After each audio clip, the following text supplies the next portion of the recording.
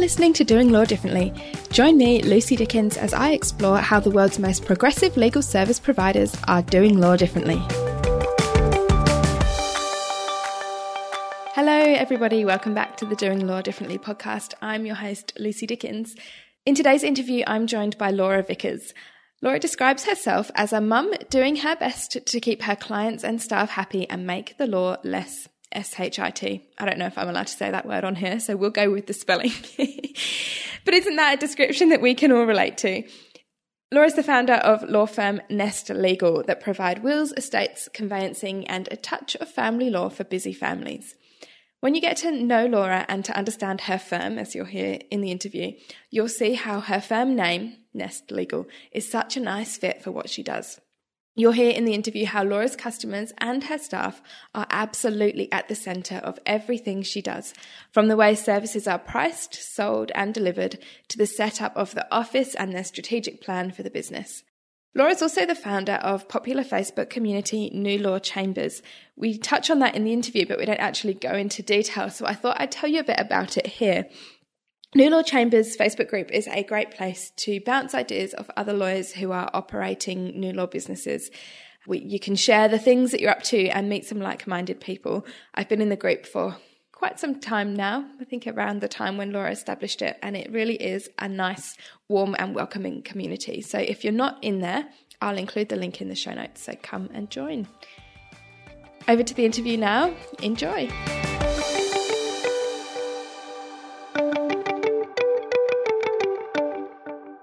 Hello, Laura. Thank you for joining me.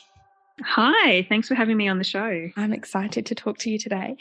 Now, I want to start with this question. Now, in an age where many businesses are using the latest and greatest technology and are looking for ways to digitize and provide their services online, you describe Nest Legal as being the only law firm in the country to become less digital.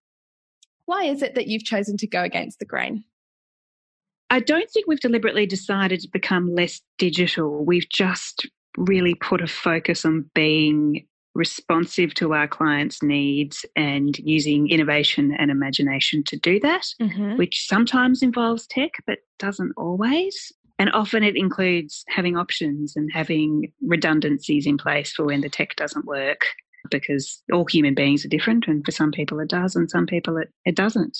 So it started off as a purely online business with a very niched client base, being those people who are 100% comfortable with that.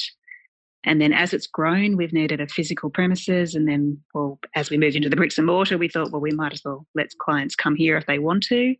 And it now means that we service a broader client base in a broader way. In the law, there are some services that cannot be provided purely digitally. Yeah.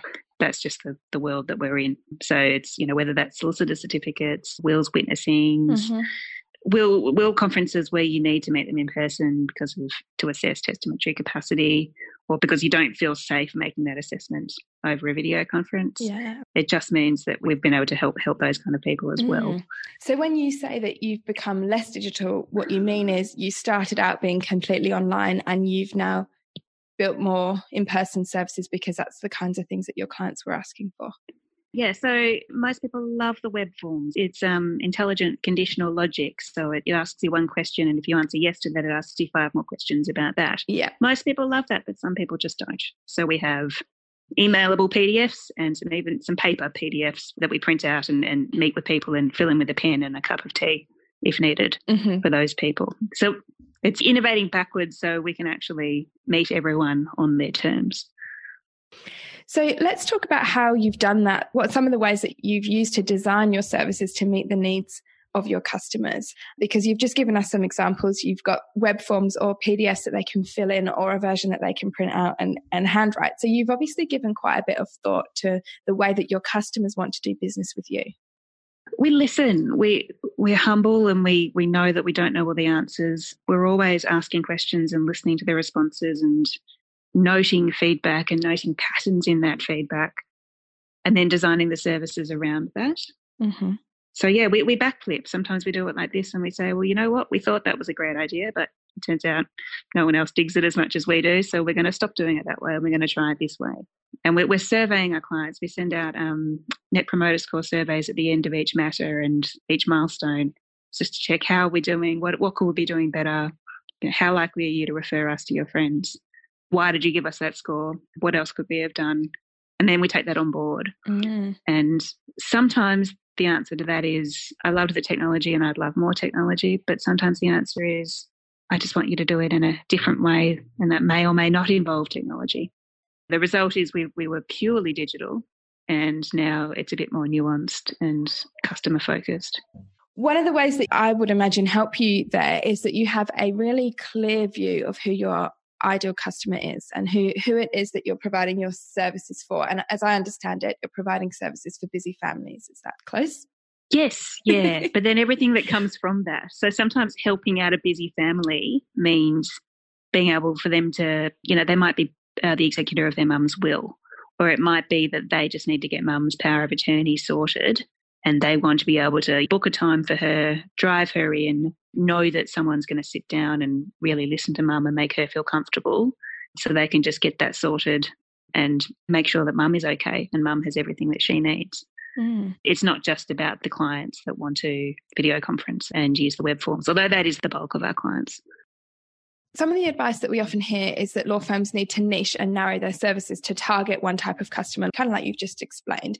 And this is advice that I give as well, is that when you know who you're providing your services for, you're really able to tailor them to deliver them in the kind of way that that person would like to receive their service. But this is something that's quite opposite to the traditional practice of law, where we tend to provide more of a generalized service and do more of kind of whatever people ask, as opposed to saying this is who I am and who I work for and the kind of work that I do. What's been your experience with narrowing your focus in that way?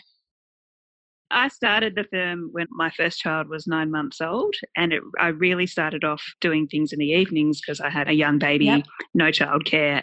And that's when I knew there'd be someone home to hold said baby, and that's when I would meet with clients. So it was for purely selfish reasons that we started that focus in the evenings, and then from there developed that niche, because we realised that it also suited families with young kids, or working families, or families where one parent was working and the other was with the kids, to meet at 8 p.m. at night over video conference.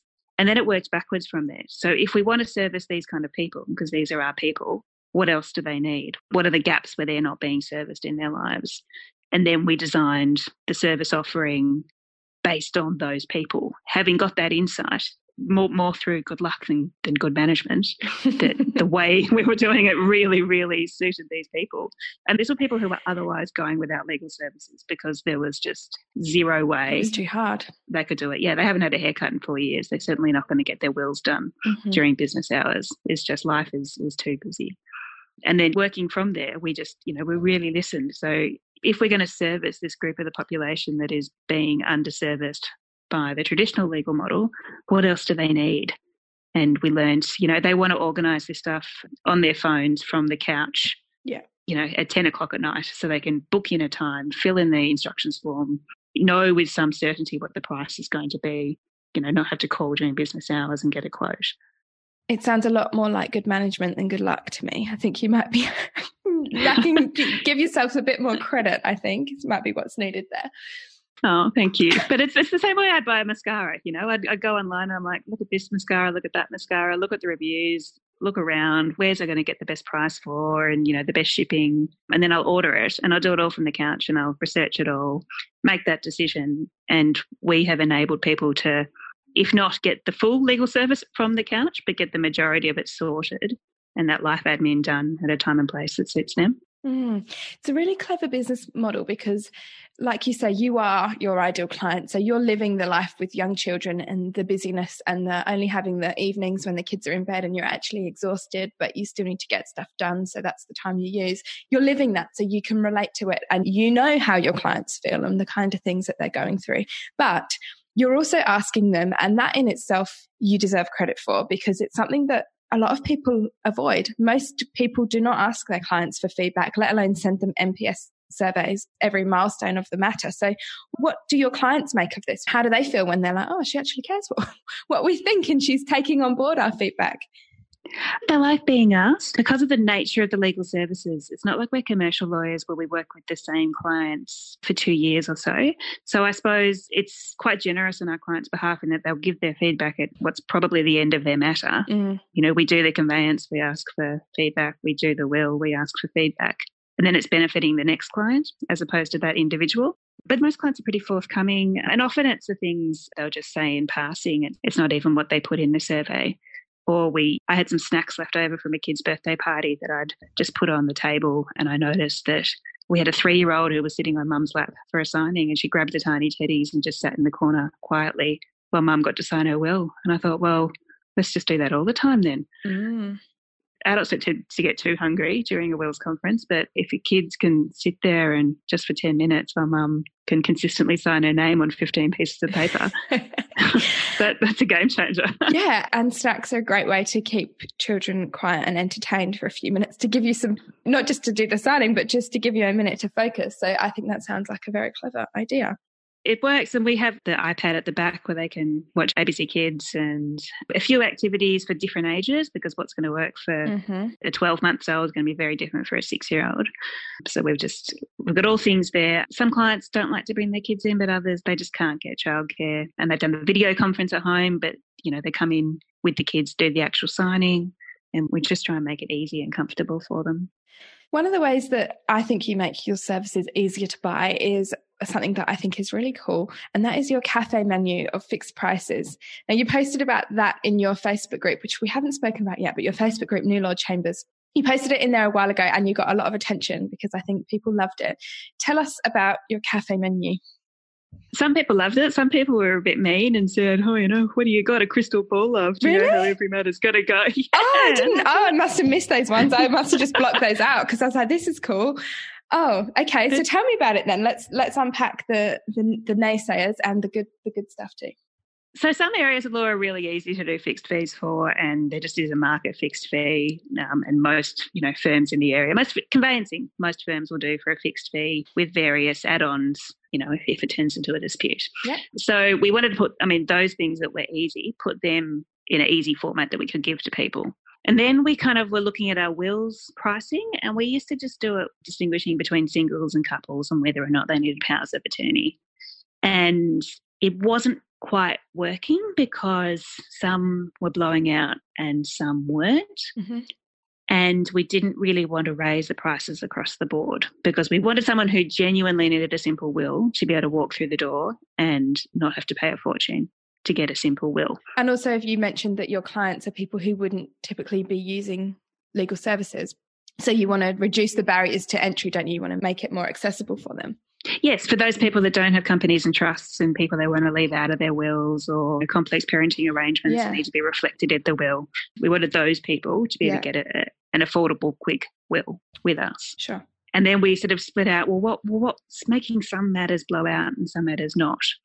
And we looked at all those reasons, and some of them were appropriate to put on a fixed fee menu to say, if you fall into this category, it's going to cost you this much extra for this particular factor. There were some things that we just couldn't pick up, like if someone is just chronically indecisive or difficult clients, it's okay. We've all had them. Yes.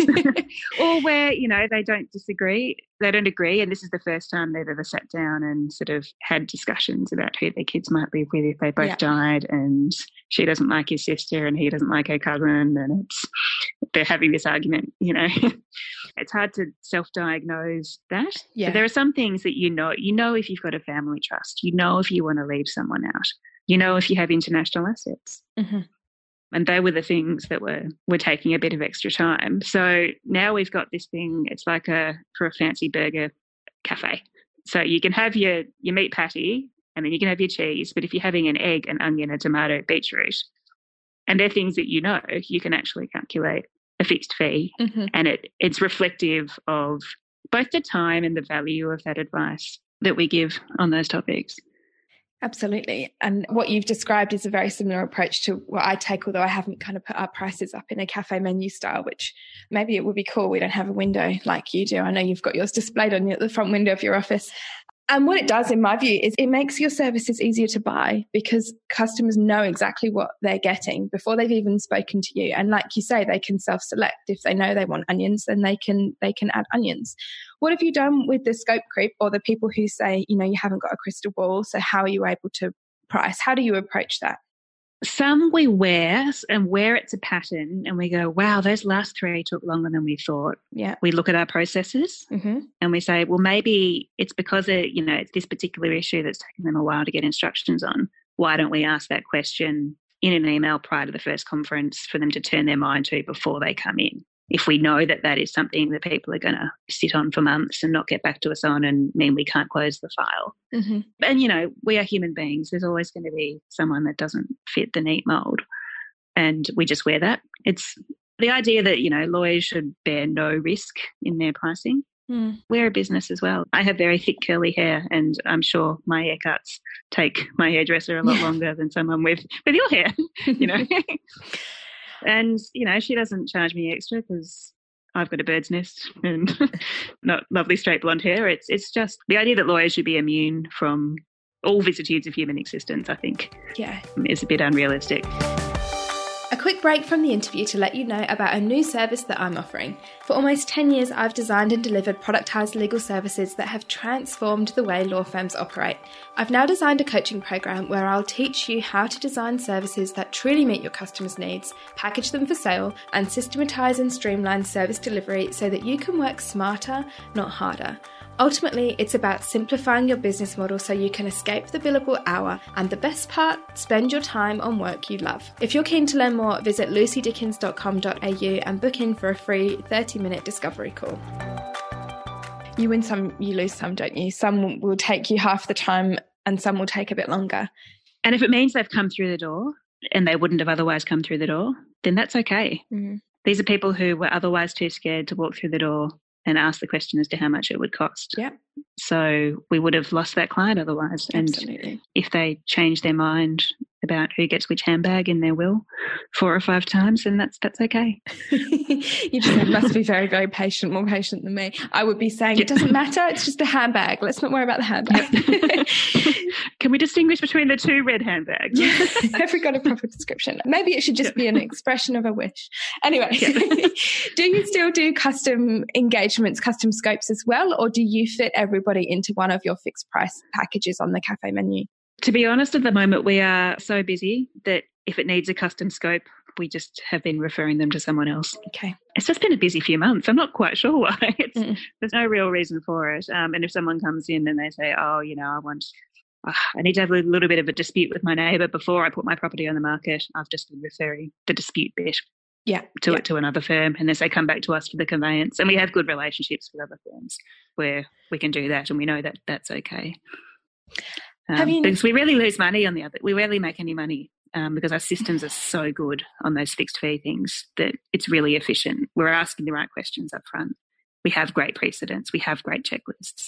I don't think it's worth our time to have the fight about the fence. Absolutely. You're speaking my language. One of the things that I do is consult to lawyers who are looking to productize their services, and that's what you do. You've got a fixed price service that's got a clearly defined scope, but more than that, you've got the systems and the processes that sit behind it that mean you can provide it a really effective and efficient service and, manage all the risk and tick all the boxes like you do. And when you provide services in that way, it makes anything custom, like the dispute about the fence, just seem like a pain and a hassle and really not profitable. Has that been your experience? Yeah. My husband's a lawyer and he says, but doesn't that make it interesting? Like, don't you just sometimes want a curly fence dispute to fall on my desk? I'm like, no, not when it's my name on the insurance. I just want to do it quickly and well. Yeah. One of the advantages of doing business in the way that you do, and you do this because you've said it several times, is that with every customer that you serve, you can improve your service for the next one. Yeah, and that's satisfying. It is. Absolutely. I agree. So since you've implemented your cafe menu, I know you did fixed prices before you had the kind of menu style approach to marketing them. What changes have you seen in the way your business operates? We've seen a 20% increase in people. So we ask clients where they come from. Yeah. Was it referral from a professional referrer, from a friend, from a past client, social media group? But a 20% increase in just street presence. So people have walked past, seen the menu, walked in. But they haven't said it's the menu, but given that that's the only thing that's changed with our street presence, I'm guessing it's that. Yeah. Wow. So 20% increase. So that's pretty big. Yeah, from what it was before. Am I right that you have that menu on your website as well? Yeah, but no one's, I suppose people have said they found us on Google, so I suppose that would be part of that research they would do. It might be part of the decision-making process when they choose to engage you. That's huge, 20% increase. That's really interesting stats that you've got there. And everyone stops. Like sometimes there's a lovely Japanese restaurant over the road and I'll be sitting there on a Saturday night just watching people of all ages and all levels of sobriety just walking past our office on a Saturday night, and we'll stop and read the menu. It's not what you expect to see on a lawyer's front window. It's not. I should get a photo from you and stick it in the show notes so people can have a look at exactly what it is you're talking about. But as important as clients are, because they are, it isn't all about customers. And you also take a very engaged approach to keeping your staff happy. What are some of the things that you do with your team to try and create a really good culture? All the things, to be honest. Yeah. Like we have enough goodwill in the market. You gave me a list and it's a very long list. I just thought I'd let you pick and choose which your favourites were rather than go through. Oh. So again, it's not assuming to know the answer. Something that I might personally value might be something that another staff member doesn't. So it's really listening to what works for that staff member. But some of the things we do, we have flexible work, remote work, part-time work in different forms for different people. We really give great birthday presents and work anniversary presents. Some people, and we sort of tailor it. Sometimes people choose, sometimes we kind of know what that person likes. So Pilates vouchers, blow dryers at the salon over the road, bottle of gin, if that's their thing. A really nice present for their birthday and for their every year anniversary with the firm. We try and make the office as comfortable as possible. A lot of us have young kids and this is our sort of quiet, happy place where we can have a hot drink and drink it while it's hot. Nice. So coffee machine, nice tea, compost bin, tampons, pads, flowers, plants everywhere. We try and make it a nice place to be. Good music, nice smells, nice essential oils burning. So after the madness of the weekend and playgrounds and kids' parties and all that, it's nice to just walk in the office and go, Monday. It's nice that work is a calm place to be, especially given the profession that we're in. Yeah, so clients say it looks like a yoga studio from the front. We've got the wooden bench and the essential oils burning, and it doesn't feel like a law firm. Yes, and your colours as well. You have the greeny blue, calming, nice colours. So I want to come and hang out in your office and just sounds like it might be quite zen. It's pretty chilled, except for Friday afternoons during the settlements. We just pump up some sort of 90s dance music and just get it through that way. Keeps you going. Yep. So you've built Nest Legal from the ground up. If you had to start again, what would you do differently? I probably would have got a business partner or someone else early on. It's really hard doing it on your own. And that's probably the biggest piece of advice to anyone that says they want to leave a big firm or leave a comfortable position somewhere to get the open quotes freedom that comes from running your own business. Yeah. There's a freedom of sorts, but it's unrelenting. I was doing statements of adjustments 8 hours after giving birth and, on a dongle in the Royal Women's Hospital because the baby was late and the settlement was early and you just have to get it done. And I think I probably would have brought someone else on board who had as much invested in it as I did from a bit earlier. Did you always intend to grow the business in the way that you have?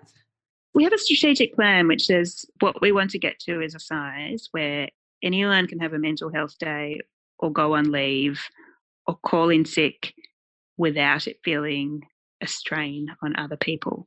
That's a really hard thing for a small business because there's no one that's unnecessary in the business. So to try and structure it and get everyone's skills up to a point and the systems up to a point where that can happen, we're not quite there yet. There are still some people who, if their kid gets rushed to hospital, they're essential. Yeah, you realise if that person steps out of the business quickly, how much you really, really need them there. Yeah. We're almost there. Like we can pinpoint there's just a few little bottlenecks now, but that's the goal. And we'll just keep growing the firm until we are at a size where we have a double for everyone.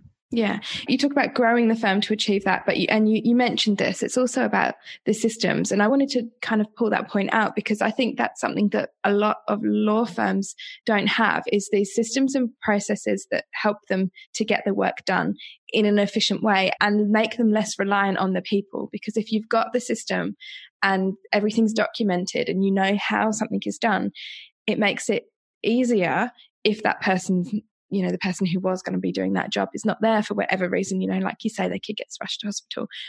It's not about making people, it's not about making people less important, but it is about, you know, if you're running a business, you do need the work that people do. They need to be replaceable.